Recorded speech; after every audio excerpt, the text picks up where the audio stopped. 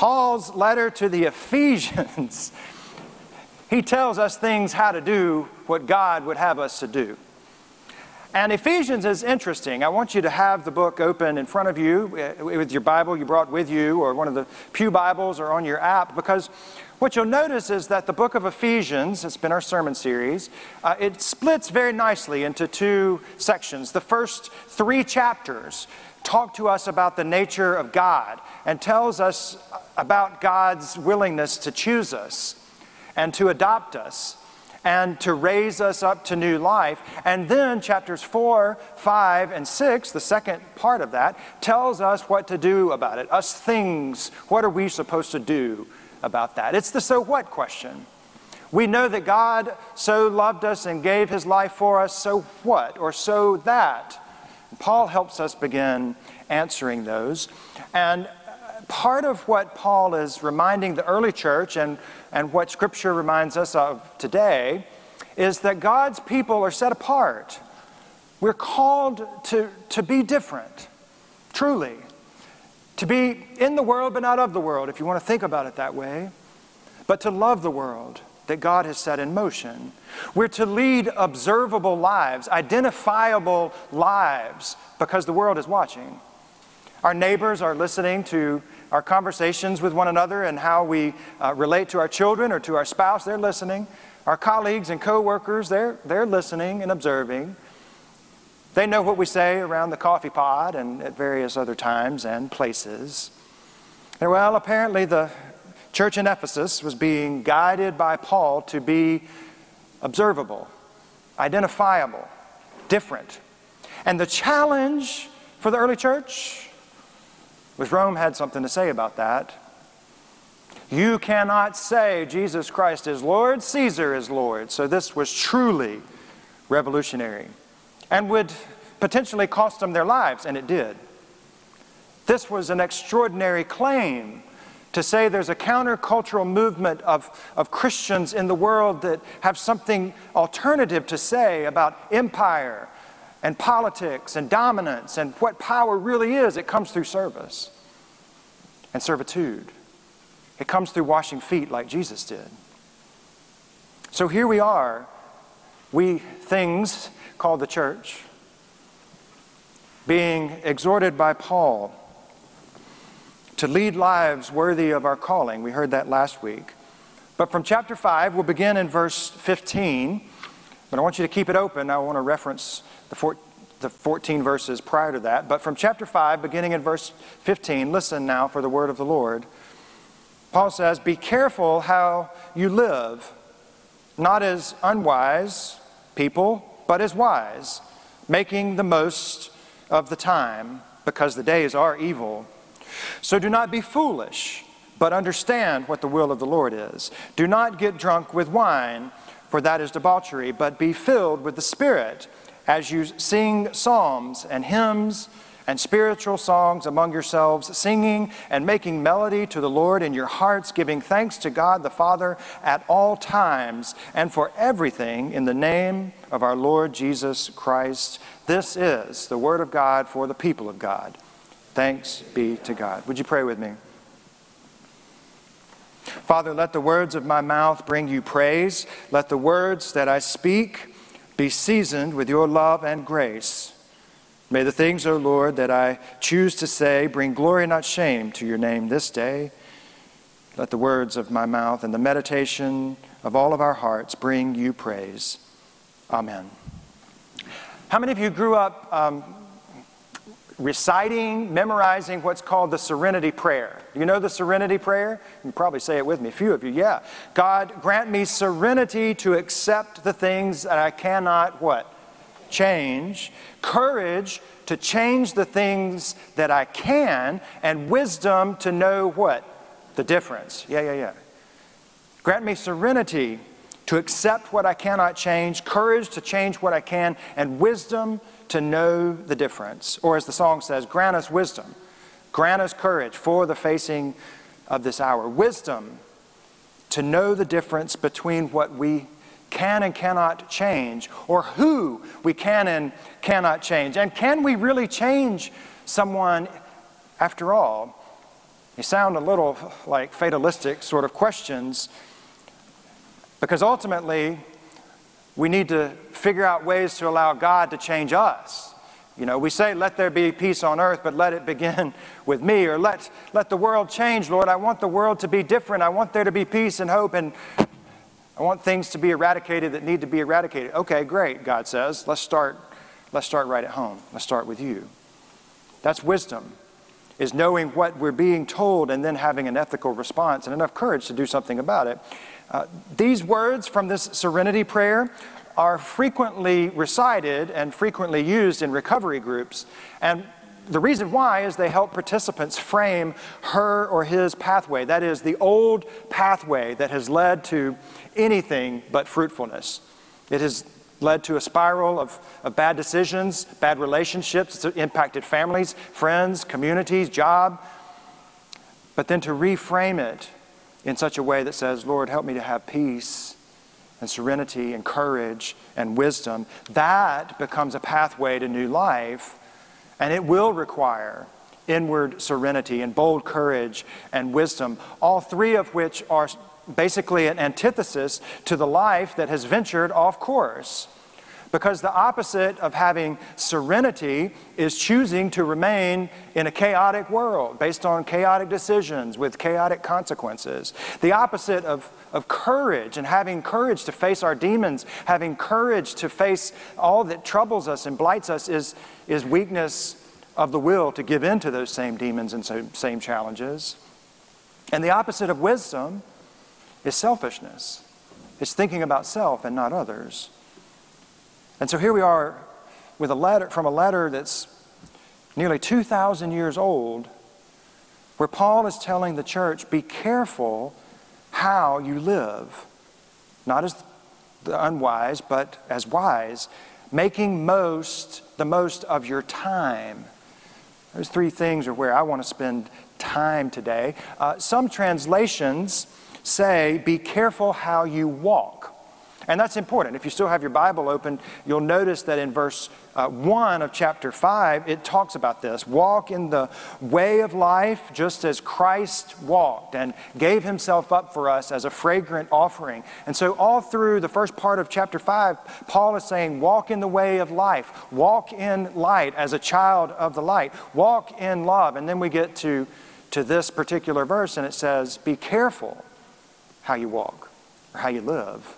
Not as unwise, but as wise. Because God's people are not designed to become partners with deceit or immorality or chaotic living, that which makes the world so dark, for we are children of the light. And then I can't help but think, I wish the lectionary had not glossed over there, skipped over verse 14, because it's a marvelous hymn. You see it there written. It says, awake, thou that sleep, rise from the dead, Christ will shine on you. I love that hymn. And one of my favorite sermons from John Wesley, who founded the Methodist movement, is entitled just that. It comes from this verse. Awake, thou that sleepest. It's a wonderful sermon. I commend it to you. I've asked Papa John from time to time, well, who are those who sleep? He says, the poor unawakened sinner who has no knowledge of himself is the one who sleeps. He is full of disease. He doesn't even know it. He thinks he's in perfect health. The sleeper is the sinner satisfied in sin, ignorant of how the disease is beginning to eat away from inside. He goes on to say, the one who sleeps has a form of godliness but denies that power. And he abides in death, but he doesn't even know it. And the list goes on and on. John Wesley didn't play around. He didn't mince words. He laid it out there. But what he's saying is, as Paul is saying, awake, thou that sleeps. See with your own eyes the light and the pathway which God has laid before you. It's a way of saying awake and walk. It's a beautiful motion for our daily living. Arise and shine. Arise and walk. Awake and walk. Be careful how you walk, not as unwise, but as wise. Not as those who walk around with closed eyes, oblivious to the need to change one's mind or change one's heart or the change needed in a neighborhood or in the world. That's not us, because we've seen the light. And we have the light. And we are children of the light. And so we pray, give us serenity to resist trying to change things that we cannot, but courage to do what needs to be changed, because there's a better way for this world when the church awakens and walks and makes the most of his time. That's the phrase there. I've had to change the way that I awaken and walk in the mornings. I am 45 years old, and the way that I arise from bed and when my feet hit the floor and the way that I get going is a lot different from when I was 35 or when I was 25. Can I get an amen? Things just hurt more. Like, I have to stretch more. I have to be cautious. I can't just get up and go chase dogs and do the things that I'm supposed to do. That's just where I am. I have to watch my step. I have to run a systems diagnostic test. I have to make the most of my time and be careful.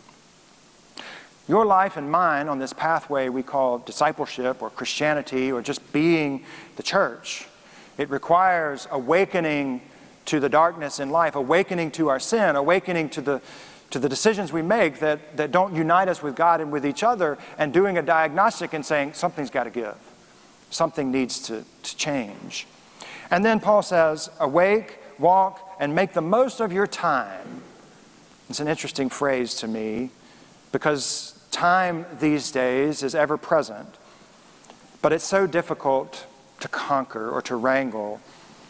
We say things like, I need to make time for us to meet, or I need to make time for yard work, or I need to make more time for friends. But the truth is, we can't make time. Time is already in motion.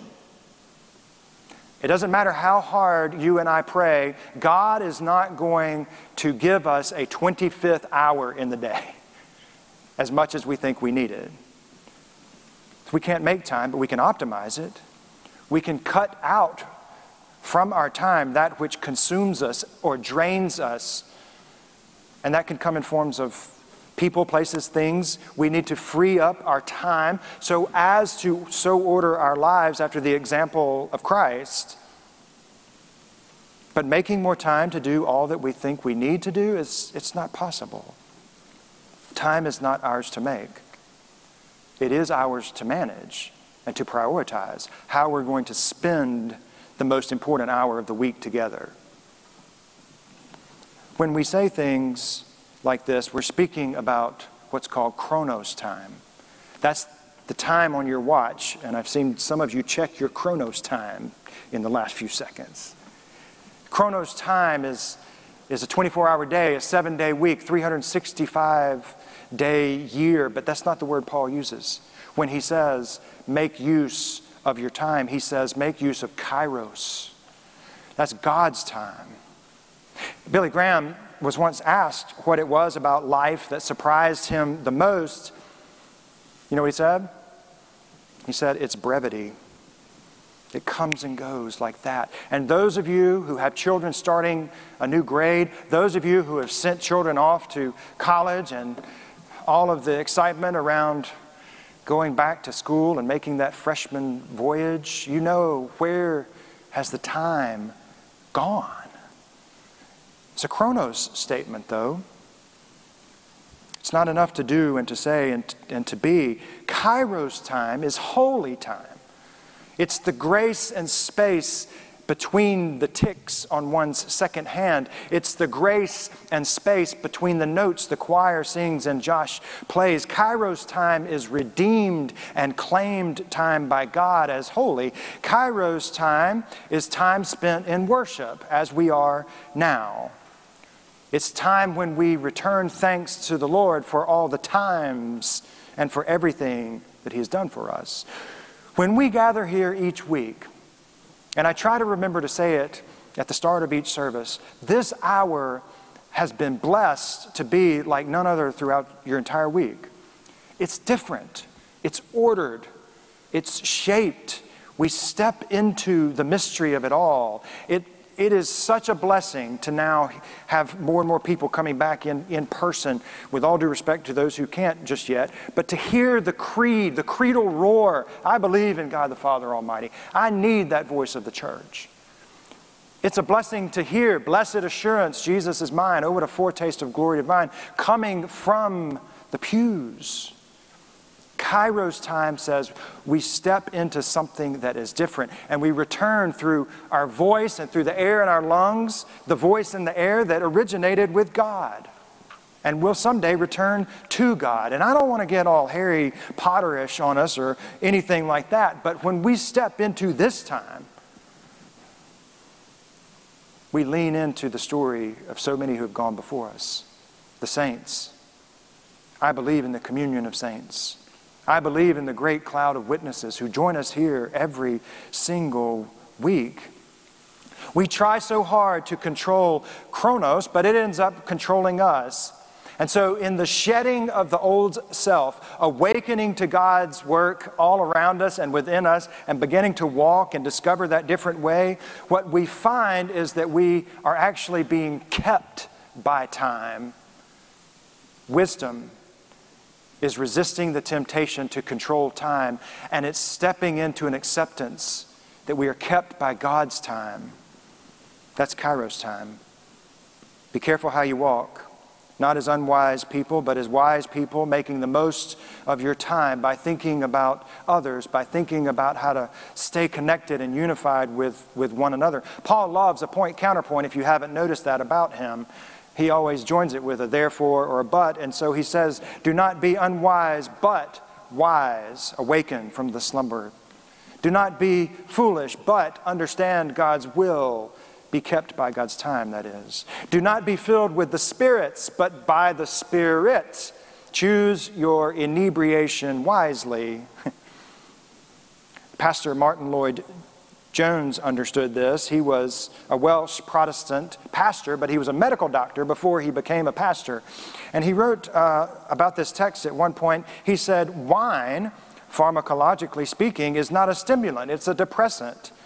It depresses first and foremost the highest centers of the brain and controls everything that would allow us to possess self-control, wisdom, understanding, discernment, judgment, balance, and the power to assess everything that's happening around us. In other words, everything that makes a person behave at his or her best or highest is suppressed or depressed through drunkenness. He says the Holy Spirit has the opposite effect. If it were possible to put the Holy Spirit in terms of pharmacology into a textbook, he would list him as a stimulant. The Spirit stimulates every faculty, the mind and the intellect and the heart and the will, the mental, the emotional, the psychological ways that we think about God and each other. It's about being alive in the most alive way, that is, alive to God. And I know what you're thinking. Well, Pastor Jay, Jesus turned water into wine. And John Wesley said everything in moderation, so what's up? Or you say, well, I'm not a drunkard, I don't have that problem. And that's fine. Then do this. Replace wine with any other idol. That's the point. Pick your poison. For there are so many inebriating distractions that prevent us from being unified with God and with each other, ranging from negativity to greed, to certitude, to jealousy, to anger, to idleness. All of those are not only idols, but they can inebriate us. Listen, the end sum of all idols is that they fill us with emptiness. And they never love us back as much as we love them, and certainly not as much as God loves us. And so Paul's point is that for the believer and for the church to arise and to walk out of the darkness and toward the light, to be the light for someone else, to avoid foolish behavior and to choose wisely. It's all about shedding of the old self and allowing God to form us into something brand new.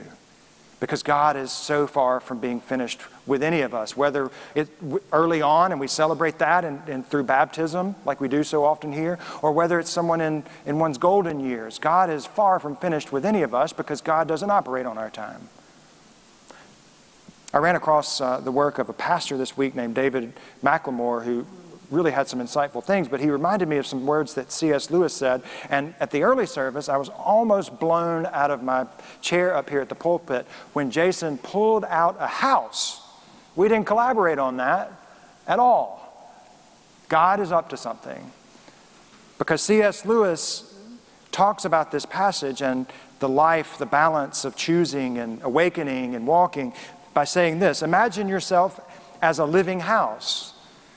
God comes in to rebuild that house. At first, perhaps, you can kind of understand He's getting all the drains right. He's plugging up all of those leaks in the roof and so on.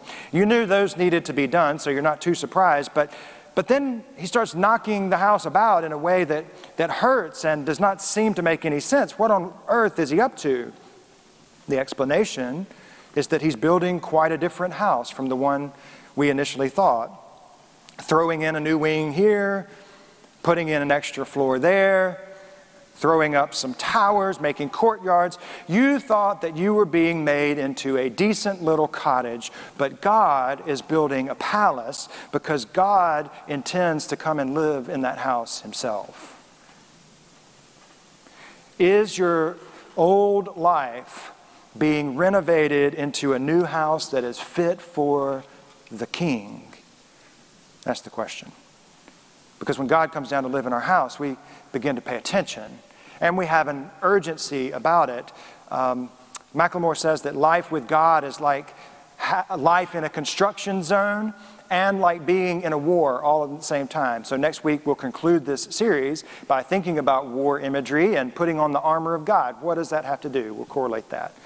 But God is building something beautiful out of you and out of us. God, here's the difference, through grace, however, invites us to join the building process. Now, we've been under renovation around here for 9-10 months, going on a year. Would you believe that not one time has anyone put a hammer in my hand and said, "Jay, come help"? Would you believe that? Nobody has said, "Jay, you've got all the skills that we need for the construction phase, the demolition phase." Not a single person said that. Because I don't.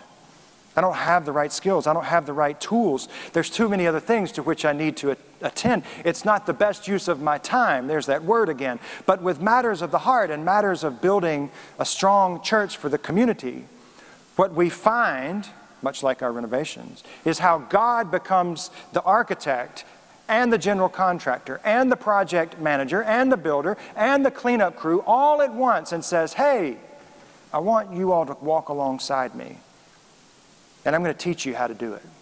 And then I'm going to give you the skills so you can do it on your own. But don't just stop there. I want you to lead others into the building process. I want you to lead others into the marvelous light from the dark paths on which they find themselves." And there's one quote that we end with that's so good. It says, "You and I are not a problem that Christ has to figure out how to solve. We are a strategy that God is seeking to deploy. We are a house that God is building so that people may find joy and respite and unity and purpose. And there's no time to waste, truly." So walk this week not as someone who is unwise, but who is wise. Not as someone who is foolish, but those who seek to align with God's will.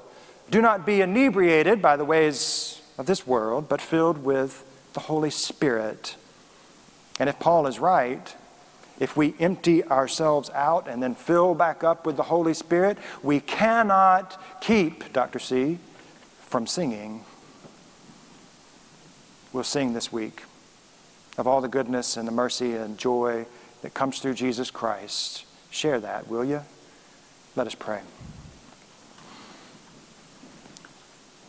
Thank you, Lord, for not giving up on us, for continuing to build us into your house, a house not made with hands, but eternal in the heavens. Give us the courage and the wisdom to continue working with you and to lead others along their own pathways. We pray for that opportunity this week. All honor and glory is yours, Almighty God, now and forever. Amen.